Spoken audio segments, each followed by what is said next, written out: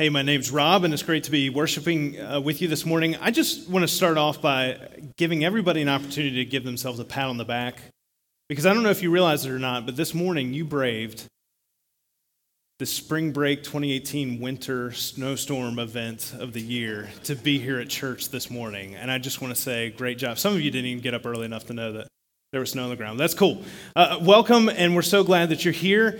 I'm ready for the weather to pick something, and I grew up in Virginia, so I know you can experience all four seasons, in one day or in a few hours in Virginia, and I get that. But I'm ready for spring, although I have allergies, so I'm kind of more ready for summer. Summer, I love summer growing up. There was a week or sometimes 2 weeks put together that I got to go spend time with my grandparents. No sister, no parents, just me and my grandparents. And a lot of reasons I enjoy doing that. One of the reasons was one of the first things that we would do is we'd go to the grocery store, and my grandparents would say, pick out anything you want, which is an amazing start to the week. Just that. Long summer evenings, we got to hang out in the valley, in the mountains. We'd ride bikes.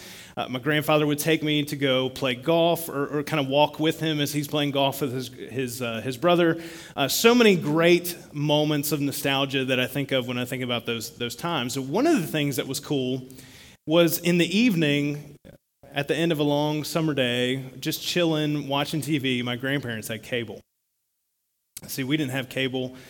Still don't have cable, actually. Never have had cable in my life. And my grandparents did, however, and that was cool because I got to see things that I didn't normally get to see. There's that one time that Alien was on the TV, and I couldn't look at spaghetti the same way from that point on for quite a while. But that's not exactly the type of stuff that was typically the case.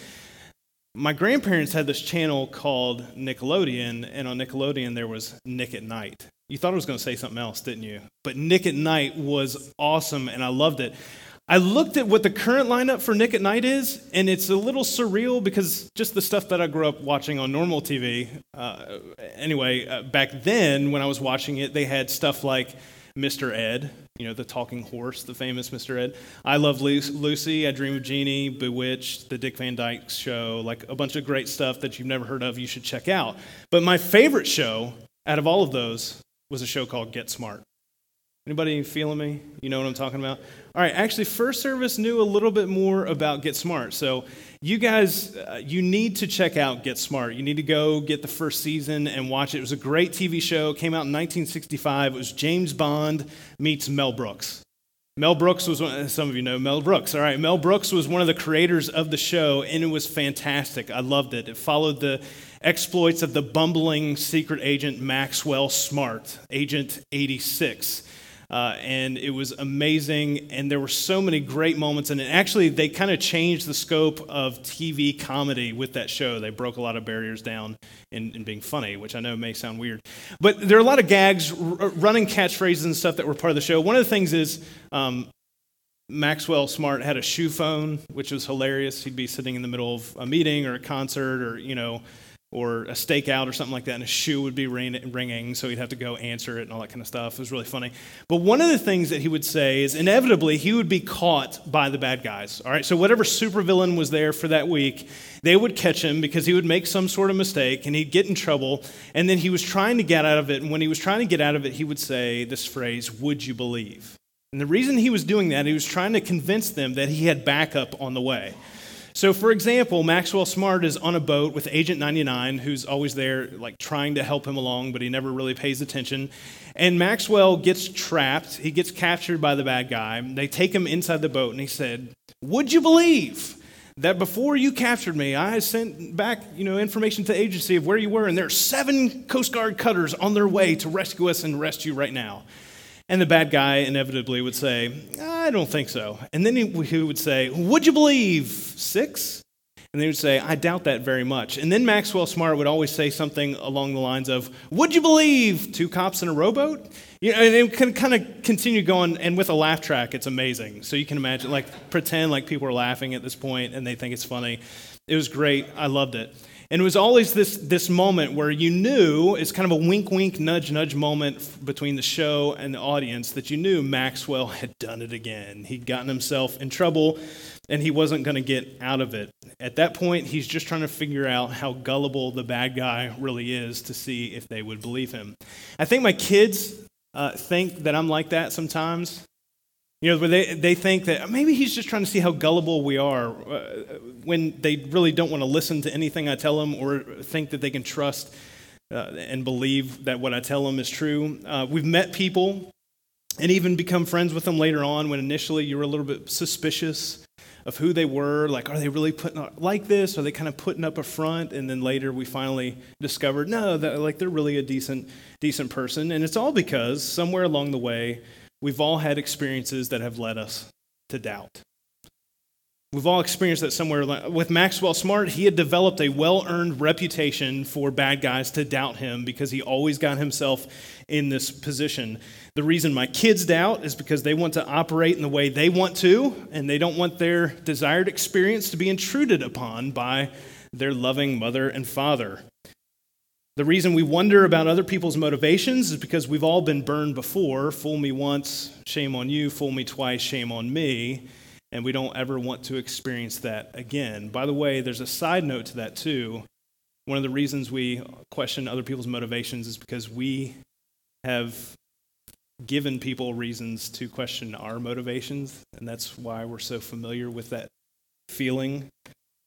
So when we come to something as pivotal as religion, and more specifically belief in God, and even more specifically that God reveals himself through the Word made flesh in Jesus Christ, it's only natural that we might experience doubt in our faith journey along the way. It's the natural inclination in a fallen world to have this experience.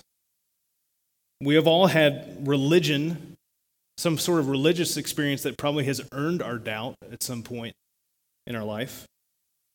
Or maybe more specifically with Christianity, we've had experiences where it seems to intrude upon our desired experience, and so we'll doubt. Or perhaps more often than it ever should than it should ever happen is that we've experienced Christians not living in a Christ-like manner that's caused doubt. And when we hear, experience, and are confronted with something that challenges our knowledge and experience up to that point, it makes sense to doubt. It's a totally natural reaction for people who admit that they aren't perfect to do so and that they don't know everything to do so. That's why it's important to me that we're a place where no perfect people are allowed. And I want you to know, if you never felt this way or ever heard this expressly stated in this way, that you can feel free to doubt here. And here's why that's important. That even if you've gone through your entire life and in your faith and have never doubted once, I mean, that's amazing and that's something to celebrate and that's great. Most people have had an experience somewhere along the way where they have doubted, including me, by the way. I was doing a little bit of research on some statistics with Christians and doubt and discovered along the way that one of the first steps that people typically take is not going and talking to their pastor or whoever their spiritual leader in their context is in that way. In fact, it's pretty far down on the totem pole as far as first reactions that people take when they deal with doubt in their lives. And I think maybe it's because people assume that how could someone who does what you do ever have experienced doubt in their life before? And I just want to let you know, I've been there, I've done that, and I expect that it will happen again. So I'm always up for comparing notes sometime, if you'd like, when it comes to doubt. And perhaps that seems like too cavalier of an attitude to have, as I know that doubt sometimes creates some very difficult seasons in our life, sometimes very dark, and sometimes seems to cause irreparable damage to our faith. But I think that's only because really we have a poor relationship with doubt. And we're going to talk about that this morning. Here's the first thing I'll say, is that doubt is not a destination. It's not a destination. It's just a step to a faith-defining moment. There's a period of time in my life several years ago when the only reason that I went to church was for the benefit of my wife and my kids. That's the only reason I was going. And this is coming from someone who, even at the time, was sometimes I get it called a vocational Christian, right? And the way that I moved through that and the experience in that time was for me to wrestle with and realize that the events that had led to that moment and those moments were the things that God used to deconstruct my own flawed expectations and the flawed experiences that I'd had as a result of other people to prepare me for where I needed to go next, and what ultimately led to and continues to lead to, as I move through doubt in other areas of life, to a more deeply rooted faith. In My Utmost for His Highest, Oswald Chambers writes, "Always make a practice to stir your own mind thoroughly to think through what you have easily believed. Your position is not really yours until you make it yours through suffering and study." And so the reason I think it's important to identify that doubt is not the destination is, had I not acknowledged that I needed to move through this period of suffering and study in my life, to remind myself of the foundation of my faith through study and the support of godly men and women, my doubt would certainly have led in a different direction. But that direction that it led into wouldn't have been honest without that suffering and study process. Doubt is not the destination. It can feel like it is sometimes, but it's always leading somewhere to something. The easiest thing to do would be to drift along and allow the doubt and that emotion and that mood at that time to guide us and direct us and take it where it will, just like we do with most other moods and unplanned emotions. But an emotionally driven faith isn't what God expects from us. In James chapter 1, verses 5 through 8, James writes this. He says, "If any of you lacks wisdom, you should ask God, who gives generously to all without finding fault, and it will be given to you. But when you ask, you must believe and not doubt, because the one who doubts is like a wave of the sea blown and tossed by the wind. That person should not expect to receive anything from the Lord. Such a person is double-minded and unstable in all they do." And what James is explaining here is someone who stops when doubt comes in and thinks, well, now that's done it and ruined everything from here on in. Doubt is not the destination.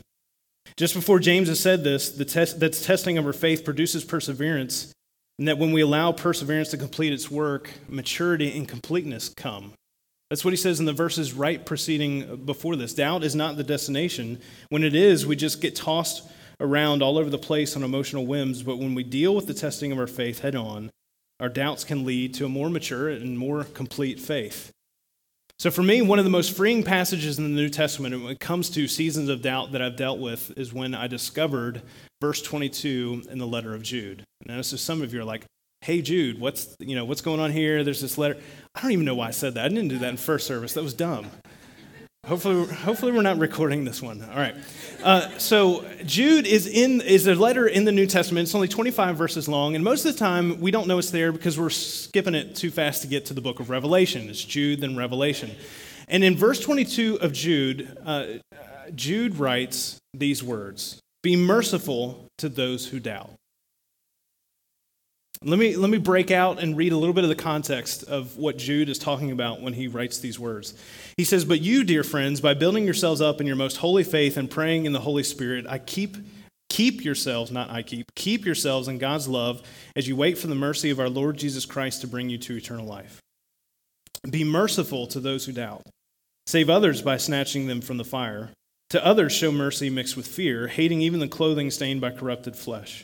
To him who is able to keep you from stumbling and to present you before his glorious presence without fault and with great joy, to the only God our Savior be glory, majesty, power, and authority through Jesus Christ our Lord, before all ages, now and forevermore. Amen." Be merciful to those who doubt. There's a reason that James and Jude both include the topic of doubt in their letters. James and Jude have a history with doubt. They're brothers of each other. But what makes them really stick out is the fact that they're both the half-brothers of Jesus.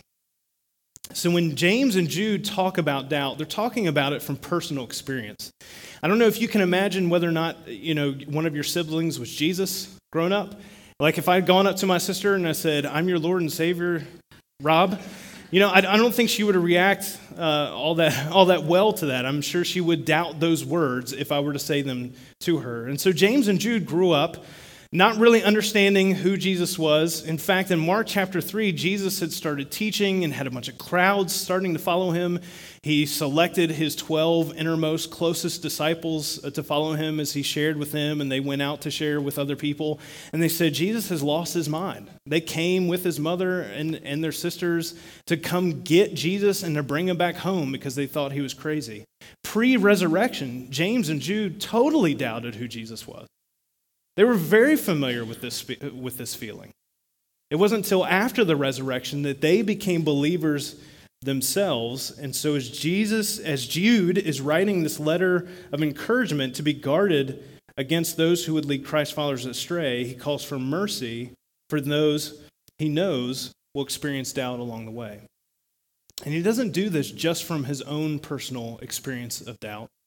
He's also able to say this because he's seen Jesus show mercy to his own disciples who have doubted along the way as well. The two most famous examples of this come from two of Jesus' 12 closest disciples, Peter and Thomas. Peter has this moment in Matthew chapter 14 where Jesus is walking out to the disciples on the water. Perhaps you've heard this story before, and it's stormy, and he's walking out, and Peter sees Jesus and says, man, this is a great opportunity to walk on the water. So he says, Jesus, can I come out to you? And Jesus says, sure, it's great, come on in.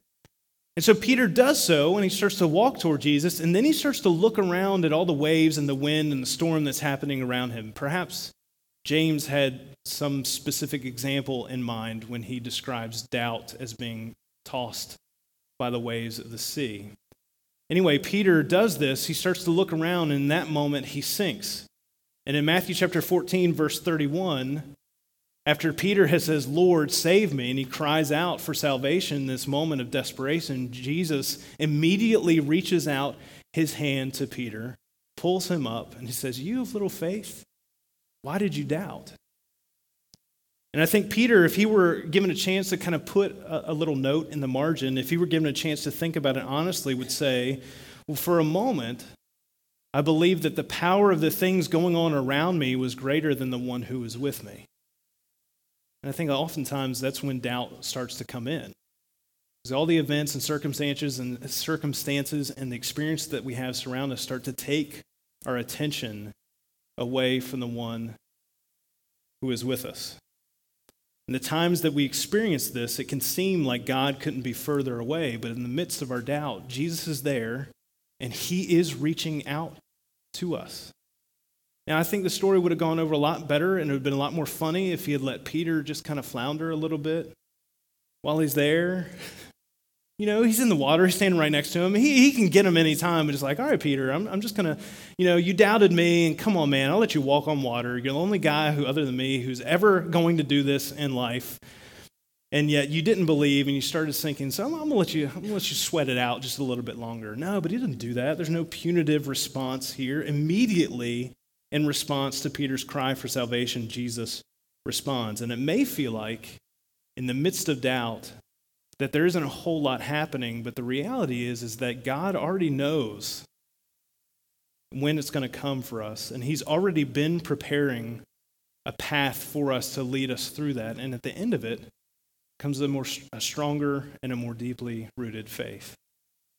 For Thomas, he kind of gets a bad rap because we call him Doubting Thomas. We have this phrase that we ascribe to him. And really, Thomas, all he wanted was the same thing everybody else got to see. See, Thomas wasn't hanging out with the disciples when Jesus shows up the first time, probably because, like everybody else, he thought it was all over.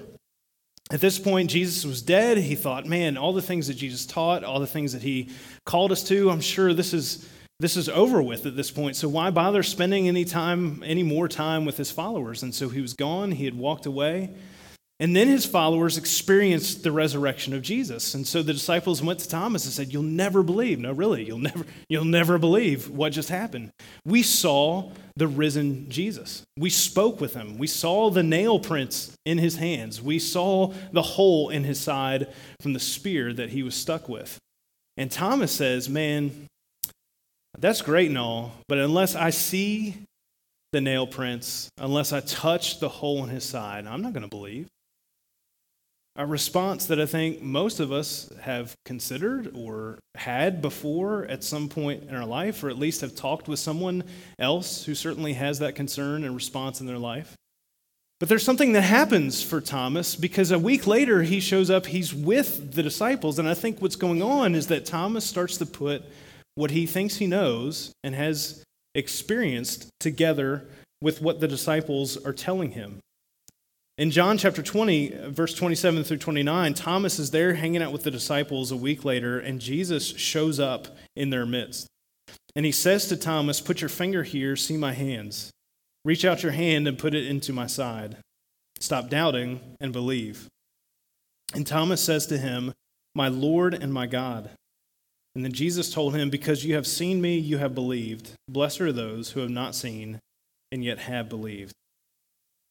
See, I don't think Thomas makes an unreasonable request here to see and experience Jesus, but it's also something that identifies what we have to deal with as a result of a sin-ridden and broken world. Asking this question is like, can I really believe this thing that this person is talking about? Because in a perfect world, in a world that's not broken by sin, we would be able to trust. There wouldn't be this selective morality that we have to deal with that causes doubt in our lives. We would be able to trust that when somebody else tells us something, that it is true. But Jesus doesn't reject Thomas because he doubted. If he did, he'd have to reject all of his followers. At some point, all the disciples dealt with doubt. Even in Matthew chapter 28, verse 17, right before Jesus is about to leave to go to heaven to prepare a place for us, he's appeared to 500 disciples at this point, and some still doubted. Instead of Jesus responding that as okay, you're out, you doubted me, and so there's no way we can move beyond this in our relationship, he shows up so that Thomas can experience the resurrection too. So the path through doubt comes from knowledge and experience.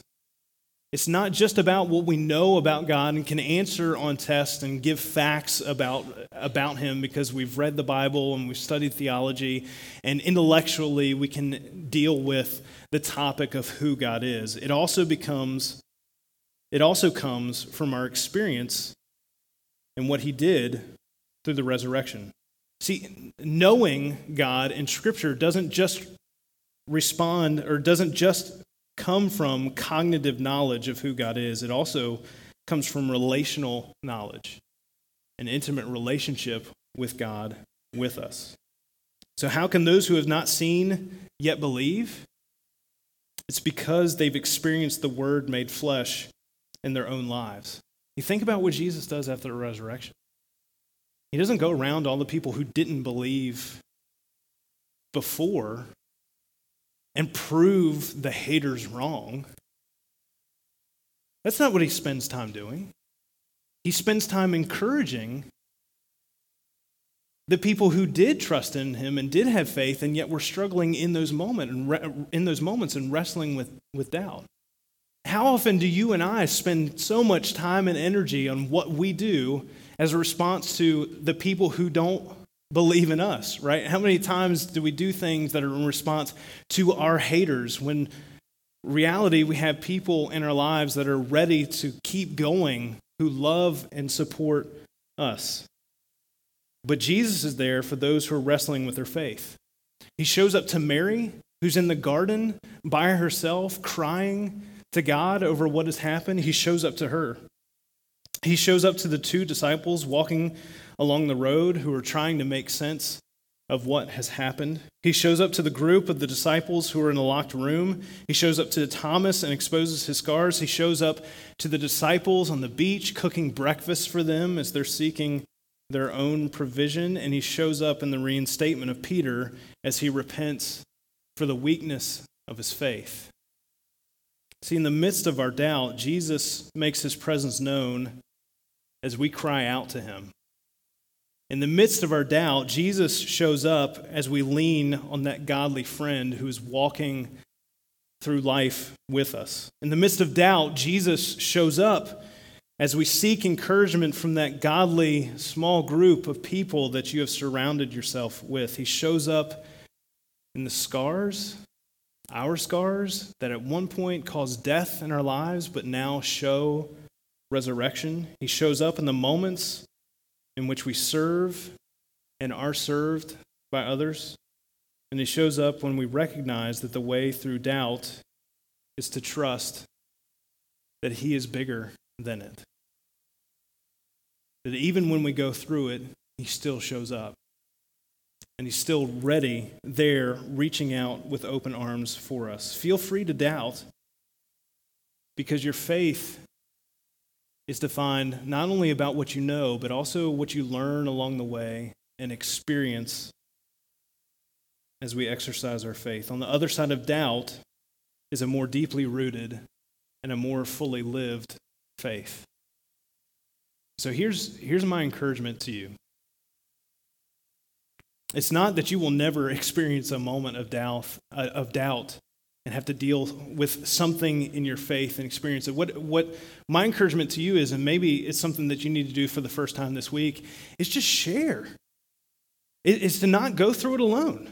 It's to share it with someone else. Even in the moment where you feel like maybe you aren't able to talk to God about it, talk to someone who is willing and able to talk to God about it. There's a godly man or a godly woman in your life. Could be me, could be someone who's sitting next to you, could be somebody else in your life who is ready and willing to hear your doubt and to walk through it with you. So do it this week. Don't keep it to yourself any longer. Feel free to doubt. If you aren't doubting right now, or maybe you're in a place in your life where it's like, man, I don't know that I've ever really experienced, I'm not even sure if I connect with this. I don't know that I've ever experienced doubt. And there are some people in my life where I can point to and say, man, they have been a rock solid person of faith for me through life. Here's my encouragement to you, is that you know somebody in your life who does doubt. You interact with people in your life, much less don't believe. Be the person who shows mercy to those who doubt. Be the person who is willing to walk alongside the person who is doubting. Be the one who's willing to be hospitable to others so that they can have a place to come and to live out and talk through and experience their faith together with you. Let me pray for us. God, I thank you for the fact that what you invite us into is not just something based on a whim. It's not based on a fleeting emotion, but it's based on something that we can learn about, that we can have knowledge of, and something that we can experience. Something that we can put into practice, even test to see that, man, what you have said is true. And God, I ask that as we maybe personally wrestle with doubt, or as we interact with those who do, I just ask that you guide us with your Holy Spirit in our conversations, that we are willing not to try to come up with all the answers, not that we're trying to fix everything for someone, but that we're simply willing to be in relationship with them so that we can experience the resurrection in our life. God, we thank you for walking with us as we move through the more difficult seasons of our life. God, we thank you for Jesus' death on the cross and his resurrection, for taking care of our belief and our unbelief. God, we love you and we praise you in Jesus' name. Amen.